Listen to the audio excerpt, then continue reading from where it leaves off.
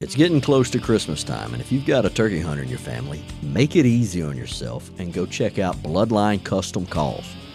Made right here in Louisiana, the Bloodline gang are some of the most hardcore turkey hunters you'll ever meet, which means these people know what a turkey call is supposed to sound like. And if you're looking for something like a cool hat, an extra comfy hoodie, they've got the best merchandise you'll find. BloodlineCustomCalls.com, Facebook and Instagram, Bloodline Custom Calls. I promise you're going to find something there that you like.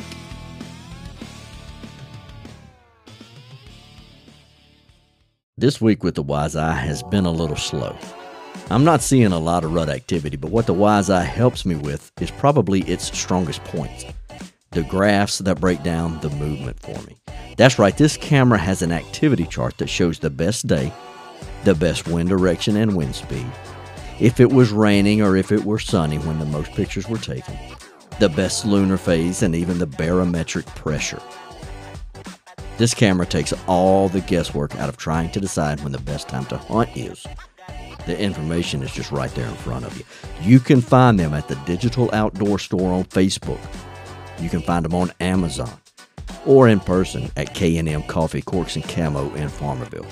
Trust me, these cameras are the next generation of cell camera. Get in on the new technology now.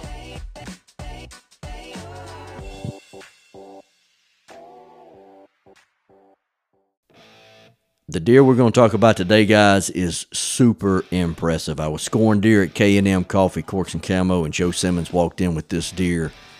And the first words out of my mouth was, where did that deer come from?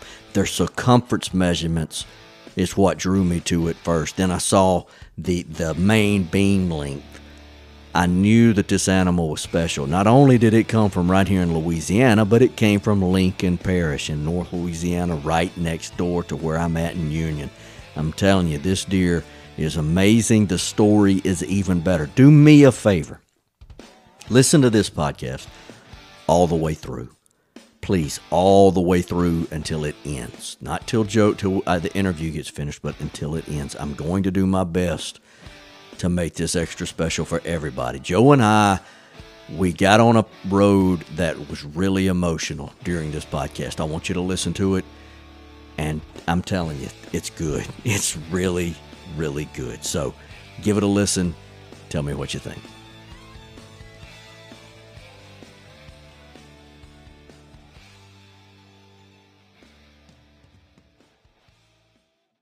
This deer right here is one that, man, when I saw it come in, I was fortunate enough to score this deer this past Thursday night at K&M Coffee, Corks, and Camo in Farmerville. We have a scoring contest where we score the local deer. And I've had a pile of out-of-state deer come in. I'm not going to lie to you. I've had a lot of out-of-state deer. And when this deer came in, number one, I could tell there was a good chance it was local because of the color. Out-of-state deer typically have a whiter horn. This dude is chocolate. I mean, it was like Hershey's chocolate. And then I asked Joe Simmons, I said, Joe, where'd that come from? You said, right here. And I'm like, you gotta be kidding me. Joe, thank you for taking time to come on here and talk about your deer, brother. Oh, yes, sir. I appreciate it. I appreciate it. Sure enough. Now, Joe, you from Pea Ridge, Louisiana. Yes, sir. Tell us first off where Pea Ridge is. Pea Ridge is north of Ruston and right outside of Dubach. You come up 33 and you can either hit Pea Ridge Road or come up 822 and you'll be right smack in the middle of it. Don't blink or you'll miss it. No, that's right. No, you blink and you'll be out. You'll be done up in Dubach or all the way to Farmville. Yeah. Now, Pea Ridge is a good spot. Let me tell y'all folks about the Pea Ridge people. Pea Ridge people are good country folk. They know everybody knows everybody. They're going to give you the shirt off their back. But I learned at an early age in high school, you don't get them riled up. Don't get them riled up. They'll fight you in a minute. The deer that you killed, brother, tell us about, first off, let's talk about you. I want to get a background on you. Tell me about your hunting, how you grew up hunting, and how you're hunting now. All right. Well, shoot, I'm gonna say, shoot, man, ever since I was young, you know, my daddy, he hunted and fished and whatnot, and I don't know. I got to be. I think I killed my first deer maybe when I was 12 or no. Hold on. Let me think now. 11 years old. And at this point in time, Daddy really didn't lease no land around here to hunt, and actually had a man out of the community, which he ain't much older than me. I looked at him when I was young to be a man, but he wasn't maybe 10 years older than me. And it was actually Josh Jenkins. He lives down in Alexandria. Well, anyway, he's like, him and Daddy was good friends. He knew Daddy from working up there at McKinney's and whatnot. And he told me, he's like, hey, I want to take your boy hunting and whatnot. And so we went hunting right here in Pea Ridge, and sure enough, 6 Point come out. Well, I was nerved up, didn't think what was going to happen. He was a good piece out there, and I was like, man, ain't no way I'm gonna hit this deer. I ain't never even shot at a deer yet, And so I shot. Anyway, long story short, we didn't find it. Well, the next year, I was itching. I was trying to kill my first deer. Well, Daddy talked to a local man out here in Pea Ridge that has a bunch of pasture land, and talked to him and said, hey, would you mind if me and my boy hunt the edge of your pasture? And he said, no, Tommy, go on, do what you want to do, And that man there is Jim Frazier, and that's where I killed my first deer. It was a big old doe. Stepped out down there in the edge of that field, and that was my first deer. Shot her down there about 200 yards. Now, And, I want you to do something real quick for me. Mm-hmm. I want you to tell folks who your daddy was. All right. My daddy was Tommy Simmons. Worked up there. Well, she's had a bunch of jobs, but most folks know him from either the Bell South Phone Company and McKinney Honda up there, the bow man at McKinney Honda. Mr. Tommy was the bow guy. One of the first bow guys that I ever, I knew about Richard and Michael over at Simmons. And I spent a lot of time in Ruston.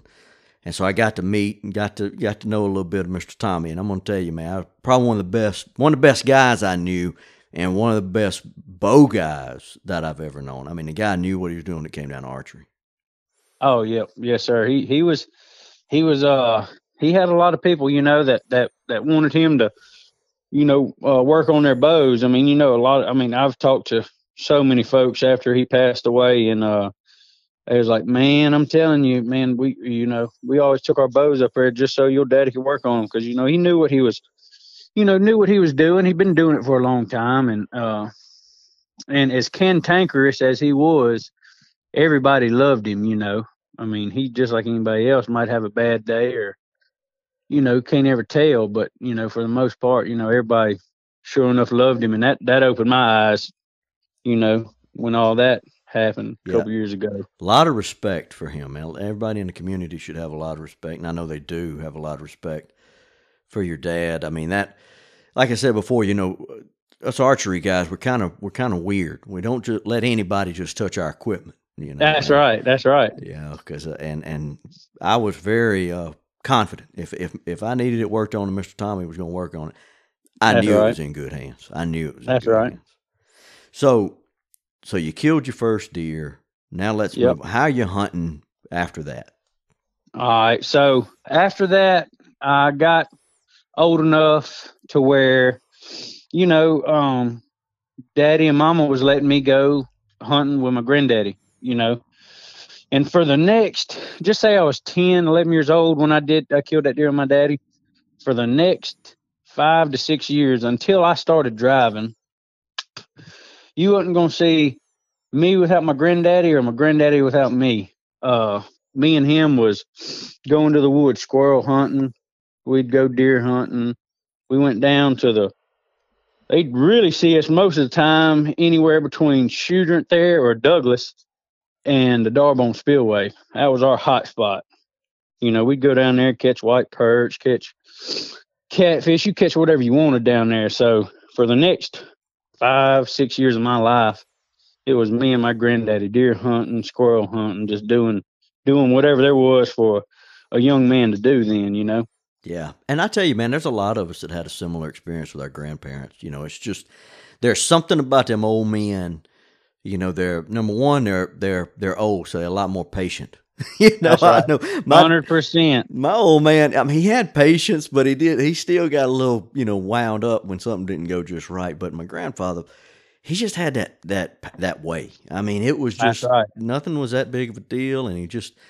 And number two, I guess I would tell you one of the biggest uh, things that I drew from my grandfather was woodsmanship skills. Yes, sir. I mean, they knew where the best feed trees were. They knew where the Yep. fishing holes were. They knew their way around the woods. I mean, that was back before GPS, back before anything. I don't remember ever getting turned around in the woods with Papa. And No, I'm now, telling you. shoot, I'll get turned around in a minute. If I ain't careful.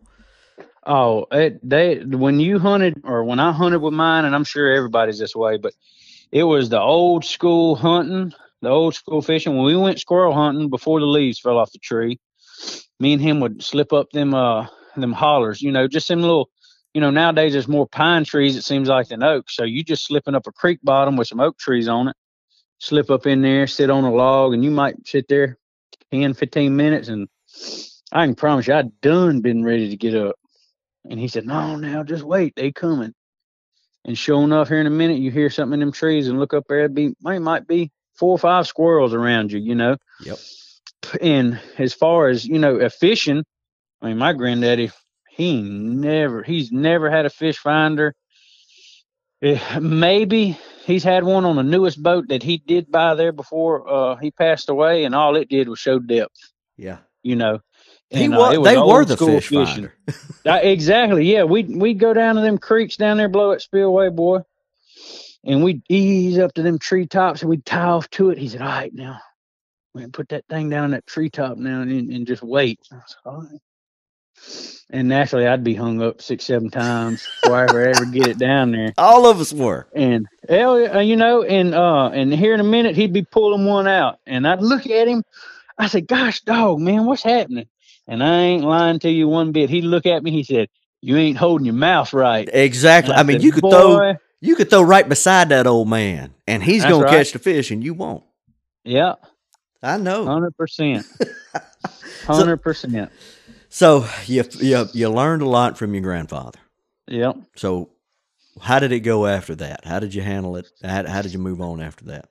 Well, naturally, when I started driving, I hate it. I think about it all the time. But naturally, when I started driving, I started going to buddies' houses, and I think when I actually started driving, a bunch of my buddies was into duck hunting, and I went duck hunting with them, and it was good and it's fun. Don't get me wrong, but it just wasn't, it didn't take a hold to me like deer hunting did, Right. and so, and I still went fishing here and there and yonder, and but when I was probably, I don't know, a little bit before I started driving, my mom and daddy, they was talking to some distant relatives that they keep in touch with or whatnot, and they're like, "Hey, we've got some land here in Lincoln Parish, and we ain't doing nothing with it. We don't do nothing with it or whatever. If y'all want to hunt it, we can go over and look at it and see what y'all think."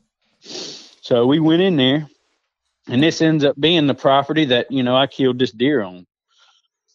Well, got over there, and my daddy, if anybody knew him, whenever he does something, he does it to the top. I mean, he's 110% in anything he ever does. So we looked at it and we're like, yeah, it'd be good. We'll hunt it, and we signed the lease, whatever. And it wasn't long. He had a buddy that had a dozer, and they said, "Look, you can do whatever with this land. You use it. It's yours." And so he went around that whole son of a gun with that dozer, pushing out shooting lanes and spots for stands, and ever since, I'm gonna say 14, 15 years old, that has been my primary spot to deer hunt in Louisiana, and that was my only spot to deer hunt basically until I started going off to Kansas with Jason and them. Right. You Right. know, and it, Daddy, I mean, like I said, we built feeders for over there. We always planted food plots, and for several years when we hunted there, he would he would try his best, you know, as far as he could to feed over there most of the year, even at, you know, in the off season, you know, to keep deer coming, you know, and um, shoot, and he showed me, you know, what it took to have a place that you can always go to and see deer. If you know, if you need it, if you're like, man, I just want to go see and watch some deer, you know, you just slip in there. If when everything's right, you know, you can always see you a couple deer, you know, in there on a hunt. Mm-hmm. And so he showed me, you know, he basically taught me my work ethic, really. You know, when you put your mind to something, you do it as best as you can, and you can reap the benefits afterwards, you know. Right. I like that. I like that. Yeah. So you hunted here for a little while. Did you ever kill anything mounted to much? Yeah. I about 7 years ago, I think, I killed in that it ain't in the same deer stand because me and my daddy-in-law just built a new deer stand for this place this year. But the same spot within 10 or 15 yards of the same spot on the shooting lane, I killed a 138-inch 10 point right there. Okay. And Uh, that's getting on up there for our area. You know, you get oh yeah, above for 100, sure. you get above 130, you know, that's a bigger deer. You know, Yeah, I mean 140, everybody's like, that's a "Dadgum." real good deer. 150 That's plus, right. that's a hammer, you know. That's right. Yep. So you in that good deer range for sure. Yeah, that's right. You know, when you shoot a deer like that, everybody's like, "Golly, man, that's a dang good deer," and you know, go on about your business. You're like, "Man, Joe killed a good one the other day," you know, or so and so killed a good one, you know. How wide was it? That's what they'll Ah, ask you. How wide? We yeah, didn't know nothing about no exactly. score. How wide was it? You know, Oh eight. yeah, everybody want to know how wide and how tall, Yeah, and then the old men, all they wanted to know is how much he weighed. yeah, that's right. That's right. Because that was where the You good know, stuff was right there. that's How right. much he Yeah, weighed. that's right. So all right. So you mentioned going to Kansas. Now your Yeah. brother-in-law Jason Cooper with Cooper Uh-huh. Welding. That's right. You know, there got for listeners. Joe is tied in with the guys over at Bloodline. Probably helps a little bit with Bloodline. Bloodline Custom Calls. You know, good friends of mine. You know, I consider them a sponsor of the podcast because they help me out a lot. They're good guys, and Jason Cooper is unfortunately Joe's brother-in-law. That's right. That's right. Hey, I didn't tell you, but before we scored your deer, I was at Yeah. work, and Jason, he sent me a text. He said, "Hey," he said, "you need to tell Joe all that running around with Jason Cooper's done paid off, and that I done taught him everything that he Yeah. knows to kill this deer." He said, "Now pump it up now," and I said, "Okay." So he loves you. I just want you to know he loves you. Oh yeah, he wasn't he wasn't gonna let me take my glory all by myself. He wanted me to share it with him. Oh, absolutely, man. Yeah. Absolutely. So when did y'all start going out? When did you start going out to Kansas with them? Let's see, it's 20. What is it? 20. It's 2022 right now. So I Mm-hmm. guess it was. I've been this year, and then I went last year. Year before last was my first year. Okay. Okay. Yeah. Have you had any success in Kansas? Yes, sir. I got a sure enough cool story about the first one I killed, or I think it is in my mind. So the first year that we go, Jason's like, "Man, I want you to come. You know, this, that, and the other. It's gonna be me, you, Wes, and Mark Thetis." I said, "All right, perfect. You know, I'm ready." So we did our draw and we drew. Well, I guess that was 2020, and that January is when my daddy passed away of that year. And so we go up there and we do all our work, get all this stuff ready. And Jason, they had already been up there 1 year prior to me. And he said, "Man, I'm telling you," "it ain't nothing like you've ever seen. It's just like big deer everywhere." I said, "All right." So we go up there and we hunting, and I'm seeing deer, you know, and it's just something I've never seen that many deer and that big a deer in the numbers, as far as bucks at this time. And so I get on a stand, and boy, I'm sitting in that stand and watching everything, and thinking about Daddy, because he loved bow hunting. I mean, Oh yeah. and if he'd have had it his way, he'd have wanted me to bow hunt predominantly and not worry about a rifle, But I get that rifle itch every once in a while. Yes, sir. I know. But so I was sitting on that stand, and sure enough, he ended up being 146-inch 8-point. Come walking in. Well, I think I had killed one buck with my bow in Louisiana prior to this deer. And so when he come in, I was shook up, and I was like, "All right, boy, you're gonna have to settle down, or you won't hit an elephant at 20 yards if you get tore up." Yeah. And so this deer's coming, and there's a feeder right there at 20. And he gets behind a cedar bush, and I said, "All right, I need to pull back." So I pulled back, and naturally, as luck would have it, he stopped. Instead of just coming on through, he stopped and started trying to wind me. And I said, no. Because up until then, I haven't had just the best of luck with a bow. Mm-hmm. I'd always hit him in the shoulder, or miss, or whatever else. And I said, Lord, please help me hold this bow. Please, I ain't going to be able to hold it.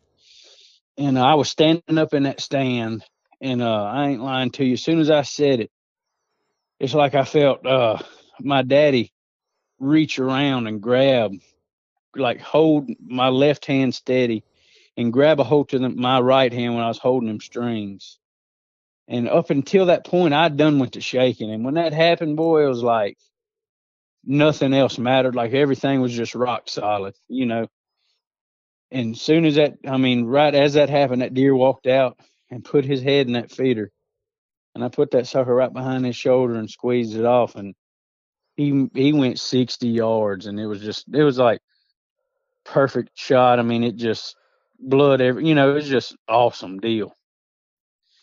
And boy, I got there, and everybody was tore up for me, and I was like, man, y'all never believe it. I said, I'll tell you what had happened in that stand. And I told them, and man, I couldn't help it. I was squalling.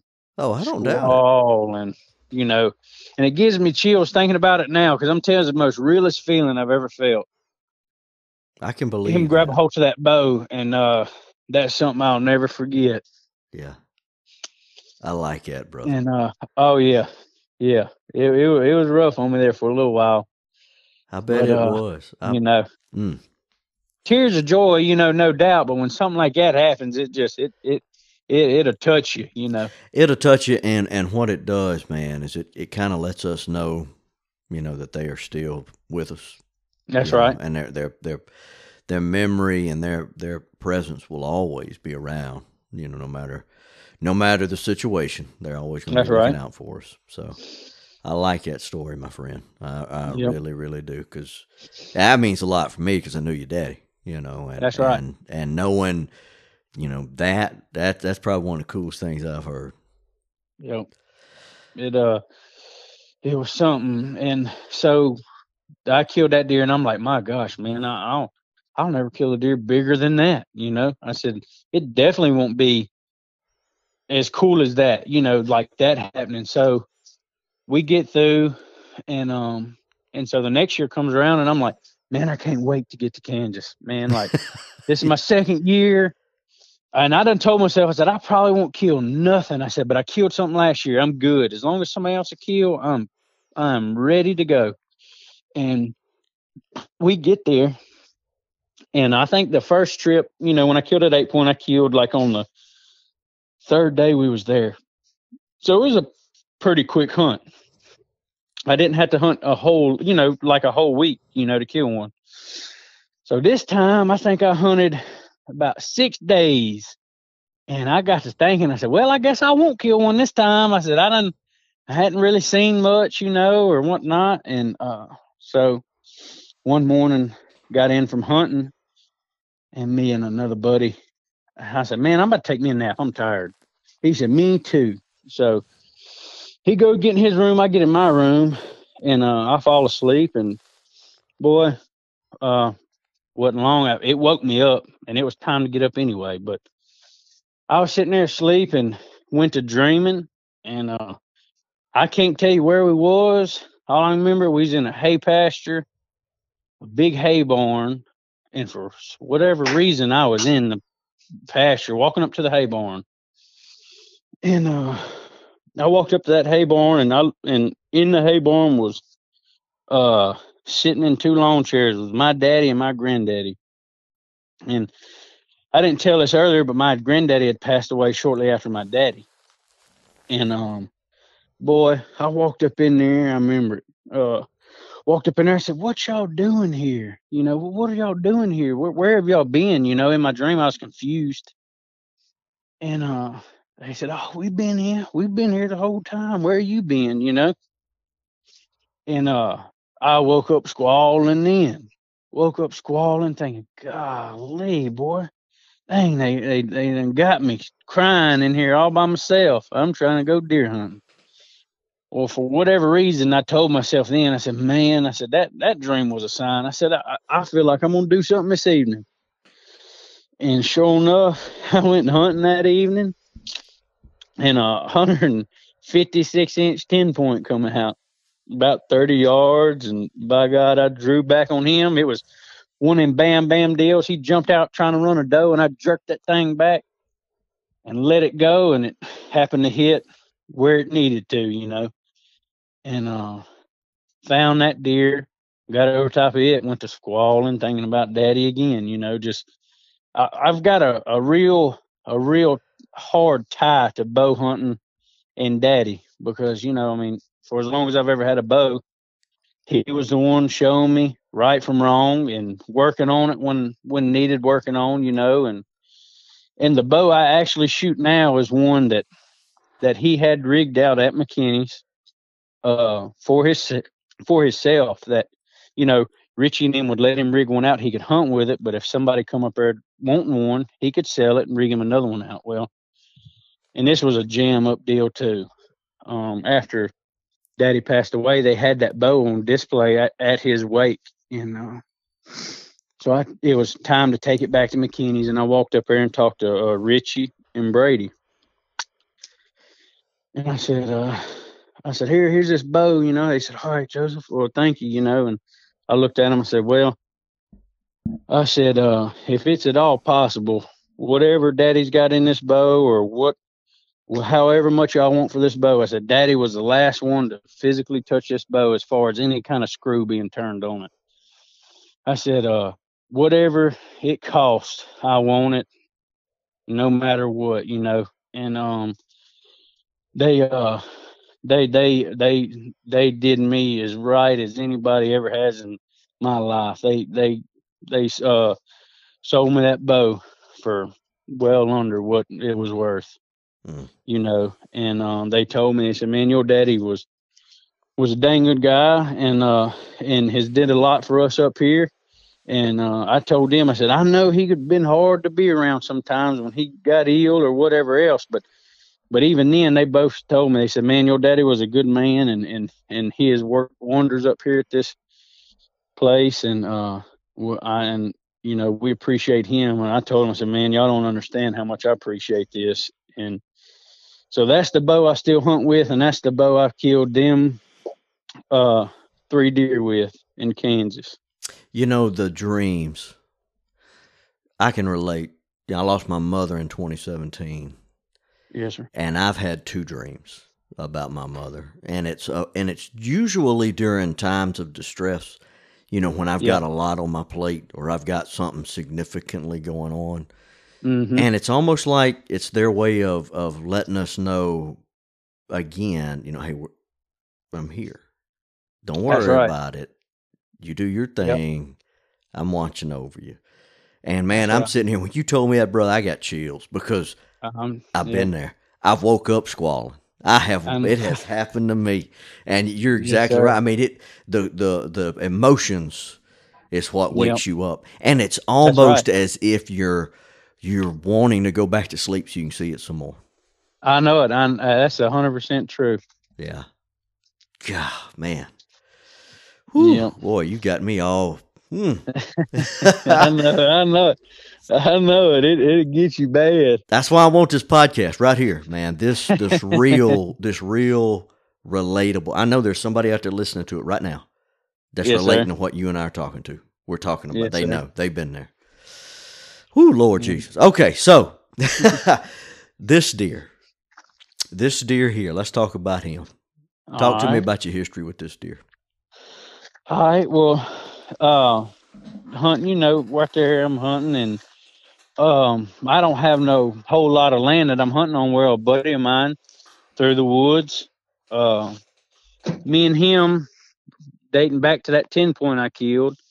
He had, a couple years of pictures of that deer. Now, this was before me and him talked.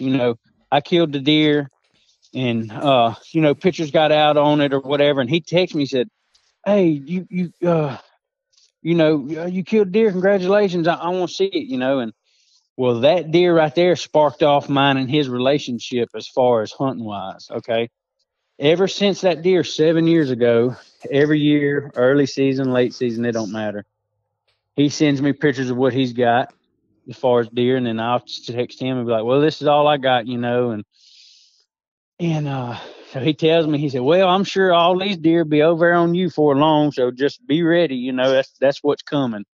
Because it seemed like all his deer, he'd have a bunch of good bucks. Would by the time it got ready for the rut, they just slowly meander on over here to my place and run does all over my place for whatever reason. And so last year, Luke had been telling me, his name is Luke. Luke had been telling me, he said, "Oh man, there's another big deer in here. Um, be looking for him." And I said, "Well, what's he look like?" He sent me a picture of a big frame 9 point. And I knew that. I said, "Gosh, dog, that's the biggest deer I've ever seen come through here." And so I've been waiting all year for him to show up. Well, he never did. And I was coming back from Kansas, and I was just bow hunting, but I had all my cameras running. And sure enough, end of December, right before January, that big joker showed up on my camera eating corn out of a 350-pound boss buck feeder. And I said, "Good night." So instantly I sent it to him. I said, "You must have run out of corn." I said, "Because he's over here eating my corn." And he said, "Well, he runs deer dogs, so that's the time of year they were running wide open. Mm-hmm. And he said, "Well," he said, "get him if you can, because I'm running dogs. I ain't even around there, whatnot." And I said, "All right." So by the time he started coming in, it was right there at muzzleloader season and bow season, and honestly, I'd done killed a few deer, and by that late a season, I ain't too terribly worried about them, really. I ain't that mad at them like I am early season. And so he went on, still eating, and I watched him uh, on camera, drop his horns right there. I think he dropped them like the first week of February. And I called Luke. I said, "Hey, he dropped both sets of horns. You ready to go look for him?" He said, "Yeah." So me and him uh, got out. We pulled up in there, and this is the first time he'd ever been on my place. And I showed him. I said, "Well, that right up there now, that's where I shot that 10 point years ago." He said, "Good night." Just showing him the layout. And anyway, we cut out through them woods and went from where I was getting pictures of him at to where he was. And looking at how dark chocolate horns those was, and we was going through that oak bottom and all, crud, we'd have had to step right on them to find them. Right. Yeah, because they are. And folks, I know you're gonna have a thumbnail, but I don't think pictures do this deer really justice on how dark this set of horns are. I mean, the contrast between the skull that you brought in attached to the rack is just, oh my goodness gracious! Yeah, It makes them really stand out. yeah, it really does. But so we backed out, and we're like, "Well, whatever. I guess we tried." And so naturally after that, I have totally forgot about that deer. getting time for turkey hunting and fishing and all that kind of good stuff. Right. So Yeah. I ain't thought about him until, I don't know, sometime in September. I was throwing out corn and everything else, and I think I seen Luke at the gas station, and he was getting corn or something. He said, "Well, I'm gonna go throw some out, see what's happening," you know. And it wasn't a couple weeks after that I seen him again out somewhere, and he told me, he said, "Well, he's still in there." I said, "No." He said, "He sure is big." I said, "No, man." He said, "He's bigger." I said, "Good night." I knew he was big last year. And he sent me a picture of him in velvet. And you know, velvet makes everything look bigger than it is already. Oh, absolutely. And I said, golly. And I thought to myself then, I said, well, I'll never kill him, because if he waits till January to come again, I'll never even, I'll never be able to kill him, you know. But I told Luke, I said, well, look, I said, you know how they do. I said, you better get him early before he tries to go, because Luke's place was what I call his home. You know, that's where he was majority of the year. Right. And the only time he left was to go check does or run does or whatever else. Well, he, I think he hunted him several times, and never really seen him, or maybe he eluded him once. Maybe, I don't know. One of them kind of deals. And he also runs dogs in Arkansas. So he told me, he said, "All right, I'm going for Arkansas for a week or whatever." He said, you, it's all up to you now. And at this point, I still didn't have a picture of him. Well, and I was still running cameras. I'd been bow hunting the whole time, seeing some young bucks, you know, not really nothing extravagant. And I was hunting over there one evening, and got off the bow stand and whatnot. I done seen bucks running does, and I get headed back to the house, and my camera goes off on that box stand. I don't know, you know. At this point, it was hour after dark or so, and there's a bunch of does there. And I said, "Yeah, boy," I said, "y'all eat it up. I can't wait for y'all to get hot, and y'all bring something through there, you know." And a little while later, another picture, and I knew it was that buck. It was a blurry picture, but it was a tall rack buck coming in. Next picture I got, he was running them does off, and then I could see 100%. Then it was that big deer that Fraley had showed me, and I said, "Lord Jesus," I said, "he ain't never been here this early." I said, "If I got a chance any at all, it'll be tomorrow, you know, because he was coming in to my land right there." Yeah, because he's right on those does. And That's right. yeah, you're right. If you've got a chance, it's going to be just as quick as you get in the woods with daylight. That's right. And so, boy, I said, "Dadgum," and I was going to a buddy's house to eat supper that night. I said, "Dang," I said, "I got to get there and get home. I got to get up and do, you know, get up early, whatever." Well, I hung out there naturally till probably 10, 11 o'clock. And when I woke up that next morning, I said, "Man, I'm tired." I said, "But I am going." So I woke up, I got all my stuff, and I got in that gun safe. And like I said, I had been bow hunting predominantly ever since I got back from Kansas. I haven't shot a rifle this year. I hadn't zeroed one in.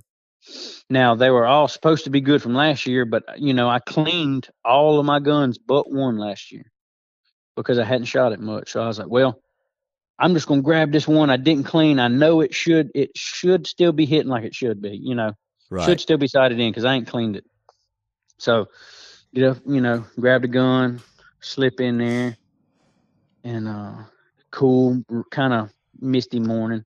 It just got through raining that Saturday, and that next morning it cooled off a little bit. And I said, "Boy, ain't no way I'm gonna sit here and not see a deer. I'm gonna see every deer I got in this country."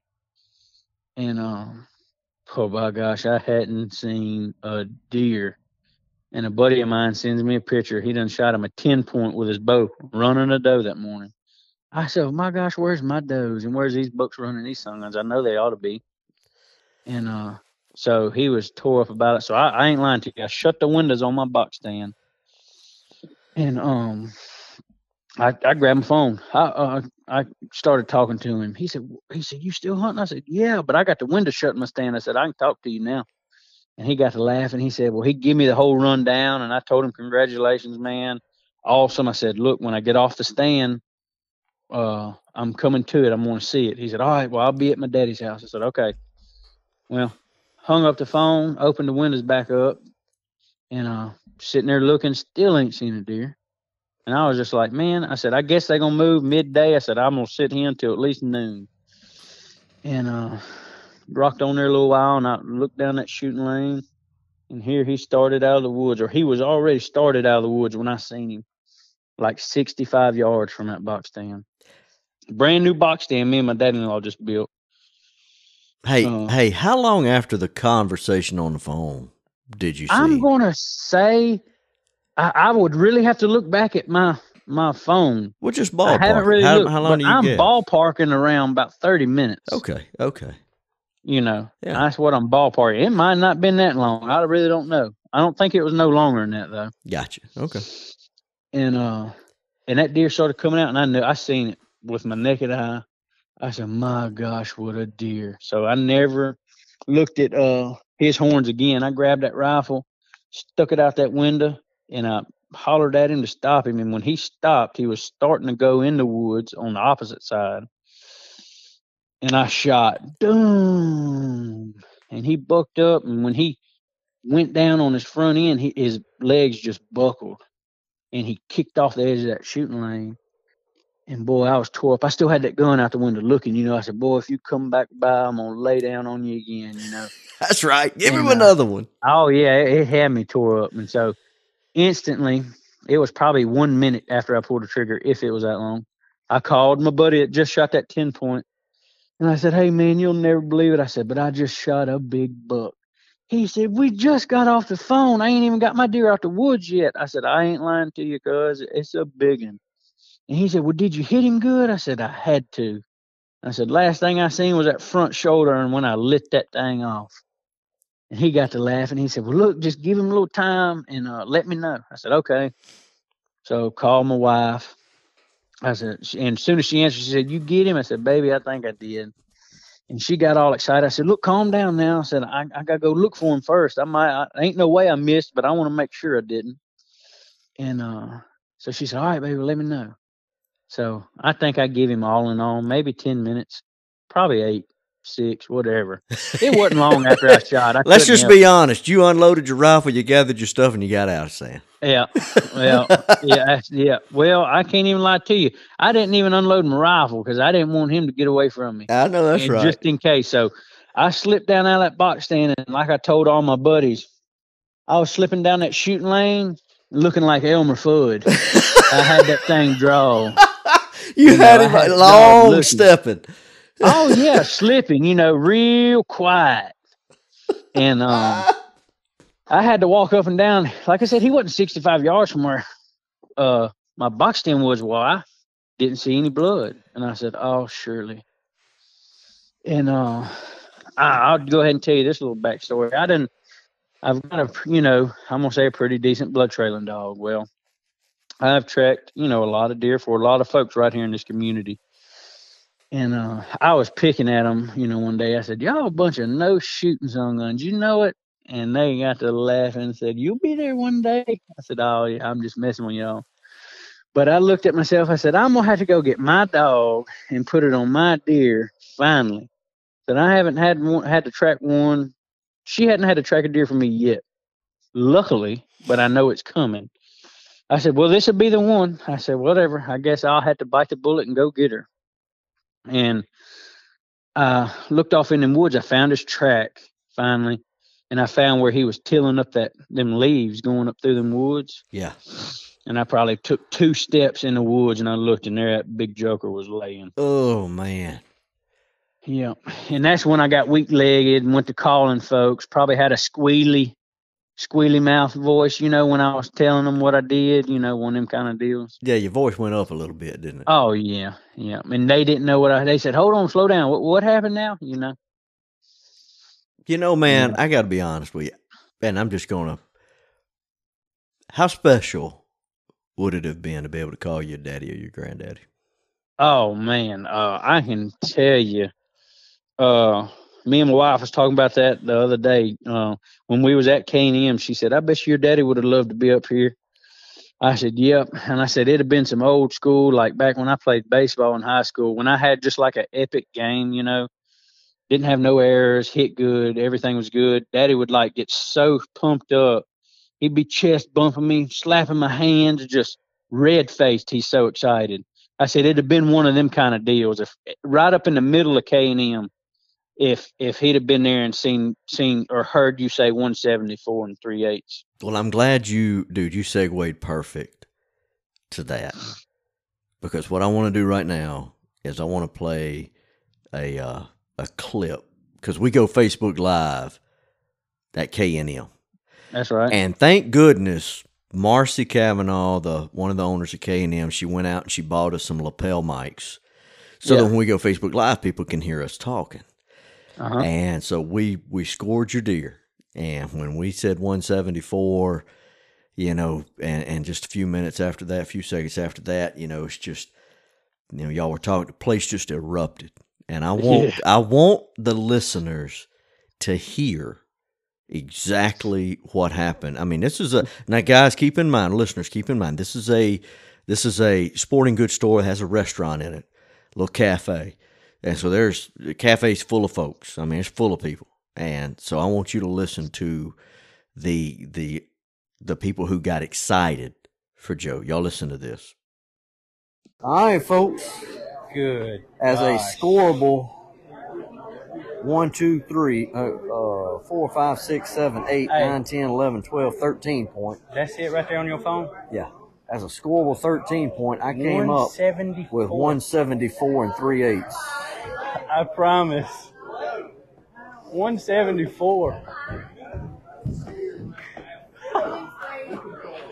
Woo! God, dog. All right, Joe. So, this weekend, yeah, me and you gonna talk. All right, for the podcast I got. All right, that'll work. All right. So I got to score one of these. That's what I'm talking about, baby. 156. I told y'all, Lincoln Parish folks, 174 and 3/8. 156. 0.75. Yes, sir. 174 and 3/8. Like his one of his beams was 27 and 7/8, but he had 174 and 3/8. Let's go. No way. He ain't disclosing all that. Yeah, I can't believe that, dude. Ooh, baby, that's a good one. That's probably the biggest deer I've scored for around here.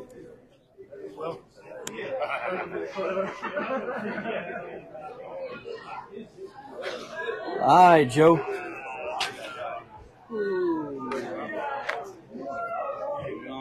I'm glad you brought that dude up here. Hold him. Yeah.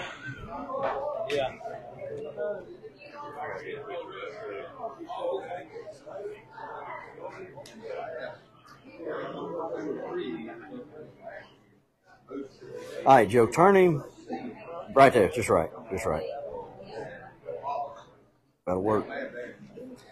All right, cuz, I need you. Where's your score sheet at? Right here.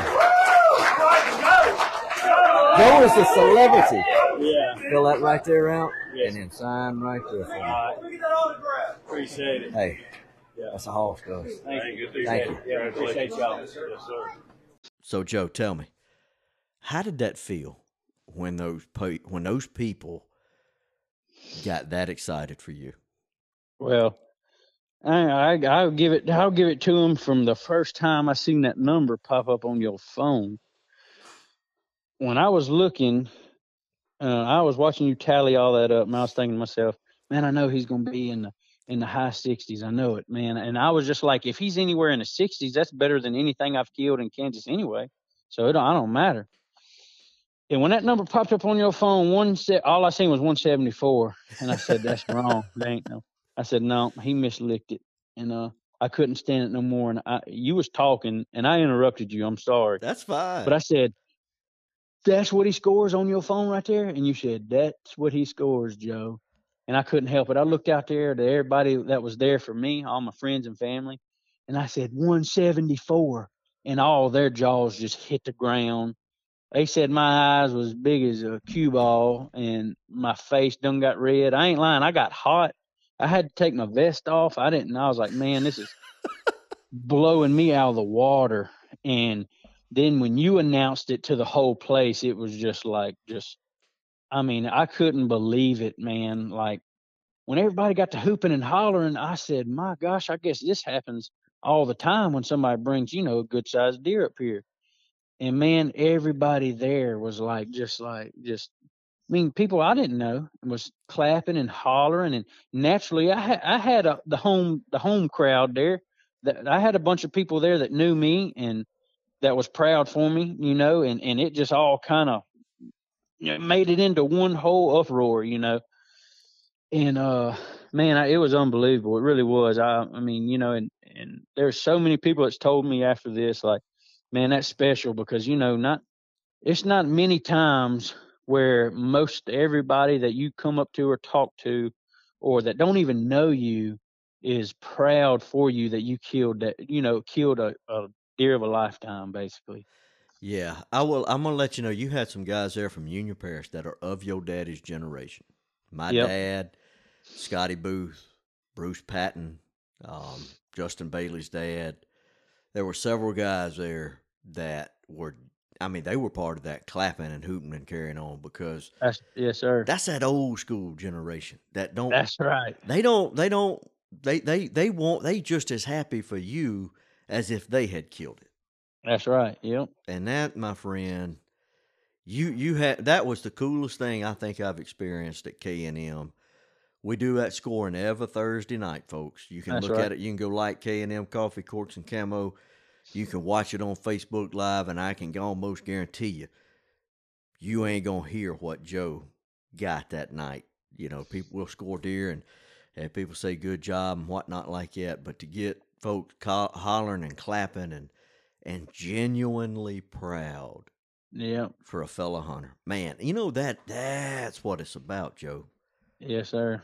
I'm going to tell you, because that did my heart so good. That boy that scores, that helps me, John Duncan. John Yep. He helps me. He's from Mississippi. He's a transplant over here in Sterling. I got you. He's one of my good friends. And after you left and after everybody had gone, me and him was just standing there. He said, let me tell you something. He said, that was the coolest thing I think I've ever experienced here. Yep. And I told him, I said, John, I think you're right. And I said, that's what hunting is supposed to be about right there. Oh, for sure. 100%. I'm going to tell you, because you got some good family, you got some good friends, you got some good support. And man, I hope you kill a pile more of them, just like what you killed with him. It might take me, I don't know, 7-8 years, but I'll take them odds. Yeah. I'll take them odds any day. So what did now Jason Cooper, did he have any words of wisdom for you? On this deer? Yeah, or any of them, man. Is he? Oh yeah. No, his one of the more truer statements he's ever said. He said every time you go to that deer stand and you don't see him, your chances is getting better. He said you've got to hunt, which everybody knows that you got to hunt to kill him. You've got to be there. You got to put in the hours and all that to hunt him. And he said every time we go hunting, he said the more chances or the more times you go in there and you don't see him, he said your chances are getting better. He said he's gonna slip up one day. Whether you hunting here, Kansas or Nebraska, wherever you go. So I've got your score sheet. I just pulled it up on my phone, and I want to tell folks this deer's a 13 point. Okay, he's got 3 irregular points, and they aren't really big. I think the longest one is 3.5 inches long, 3 4/8. The next one's 3 inches, and then there's one that's 1.5 inches. So he's got exactly 9 inches of irregular points. And the rest of them are symmetrical points or typical points. You've got a right main beam that's over 25 inches. It's 25 2/8. You've got a left main beam that is almost 28 inches. It's 27 and 7/8. And then you've got a tine that's 10 and 3/8 on the right side, and then the longest one on the other side is 9 and 4/8. And the rest of them are pretty regular, 8, 7, That's 5, right. Yeah. this and other. What sets this deer apart is the mass measurements. Mm-hmm. Every mass measurement, all right. 8 all the way out. were over 4 inches. The smallest mass measurement was 4 1/8. The largest, his bases, the right side base was 5 7/8. The left side base was 4 7/8. Mm-hmm. And then it just goes on from there. I mean, it's just without the inside spread, it's 156 and 6/8. Had a. Hold on, my old man's calling me. Dadgummit. Uh-huh. I hit the wrong darn button. You would know. You would know Griswold would call in the middle of the podcast. That's about right, ain't it? Yeah. When right. it went off, I said, "Surely I didn't hit nothing." No, it was me. iPhone. I gotta tell the folks at Apple, and I know ain't nobody at Apple listening to this, but you got to make it a little bit easier to decline a call because they got so many buttons flash up. I'm like, what are we gonna do? Oh, that's my right. God. All right. So look. So like I said, the base is 5 7/8. Next base is 4 7/8. And then they just go from there. 156 and 6/8 bone. That's straight bone. Straight bone. 156 inches of bone. Then you pull in that inside measurement, 17 and 5/8. That's where you get that 174 and 3/8. Cause, whoo, Lord Jesus. That's a big boy. Oh my goodness! And yeah, just like everybody I've talking to, they said, "Man, that is a deer of a lifetime." And one old boy told me a scene, and he said, "I don't know if you know it really yet, but he said that is. I know everybody's been telling you." He said, "But I'm telling you, that's a deer of a lifetime." I said, "Man, I know he's a good one, and I know I've had nothing but good feedback from everybody as far as me killing it." And I said, "But it's been super special, it's definitely one that you can't forget all the stuff that's happened as far as, just everybody, the temperament of everybody since I've, killed it. It's been next to none, Well, I'm going to tell you, man, this whole interview has been really special to me, dude. I didn't know, I knew your dad had passed away. Mm-hmm. It had no idea about all the other stuff that went along with it. Yes, sir. And there's a connection. I personally, Joe, I'll be honest with you. I knew you. I've been knowing you for a little while, and I think that yes, I think I got a stronger connection to you now when I see you because you and I have been through similar stuff in the last couple of years. Oh yeah, 100%. I'm gonna tell you, man. When you were talking about that dream with your daddy and your granddaddy and how it woke you up, because I've been there. I have been there. It's a good feeling and it's a bad feeling. Oh, yes. At the time, you're like, golly, I'm squalling. But like, Darren, like you said, you want to go back to sleep so you can see him again. It's different. Like, you see pictures and you think about them, But like when you're in a dream, a lot of dreams is like it's real life. It's like, golly, like, darn, can I just like hug y'all real quick or something, And yeah. And when you wake up and you're like, man, like you said, you want to go back to sleep so you can see him again, Yeah, it's the weirdest, and if you've never experienced it, part of me wants to say, I hope you never experience it, and then part of me is like, I hope you do, because it's bittersweet for sure, dude. It's one of the coolest things, It's one of the coolest things, and for him to, and I know when you saw that deer, the big one that you he and your granddaddy, were part of your thoughts. Yeah. Well, buddy, hey, look, man, I want to thank you for taking time out of your day. Come on and talk to us. This is going to be, I say it, dude, I say it all the time. This is my favorite podcast. This is probably going to be for sure, this is one of my tops, you got such a good story. You've got such a good story. And I really appreciate you listening to it. Hey, I'll listen to it. I'd listen to it 100 more times if I could. Yeah, man. Well, it does. It means a lot to me, and like I said, that environment up there at K&M was just Next to none, man. Like I said, I'll never forget it, and this has been a good deal right here. Well, look, cuz I thank you. You have your good evening, and I hope you can listen to this and be proud of it. I'm gonna do all I can to make it something good for you. Shoot, yeah. Well, I sure appreciate it. I really do. All right, dude. We'll talk to you later. All right, yes, sir. All right, bye. Bye. Well, I hope you guys enjoyed that as much as I did recording it. It has been a privilege for me the last 2 days to work on this podcast, trying to make this one something special. Sunday, before I talked with Joe, and I know religion is personal for everybody, but I go to church, and I walked in a church house, and I just said a quick prayer. I said, God, please give me something out of this message. And let me tell you, it was spot on for this podcast. The preacher talked about what he's been doing the last few weeks as he's been breaking down movies and talking about the spiritual aspect in movies. We went over one of the great movies, Christmas movies of all time, It's a Wonderful Life. And so sitting here, and at the end of It's a Wonderful Life, Clarence, if you remember the movie, George opens up the letter, the little card from Clarence, and it says, "No man is a failure who has friends." And I'm going to tell you something. Joe Simmons' life will never be a failure.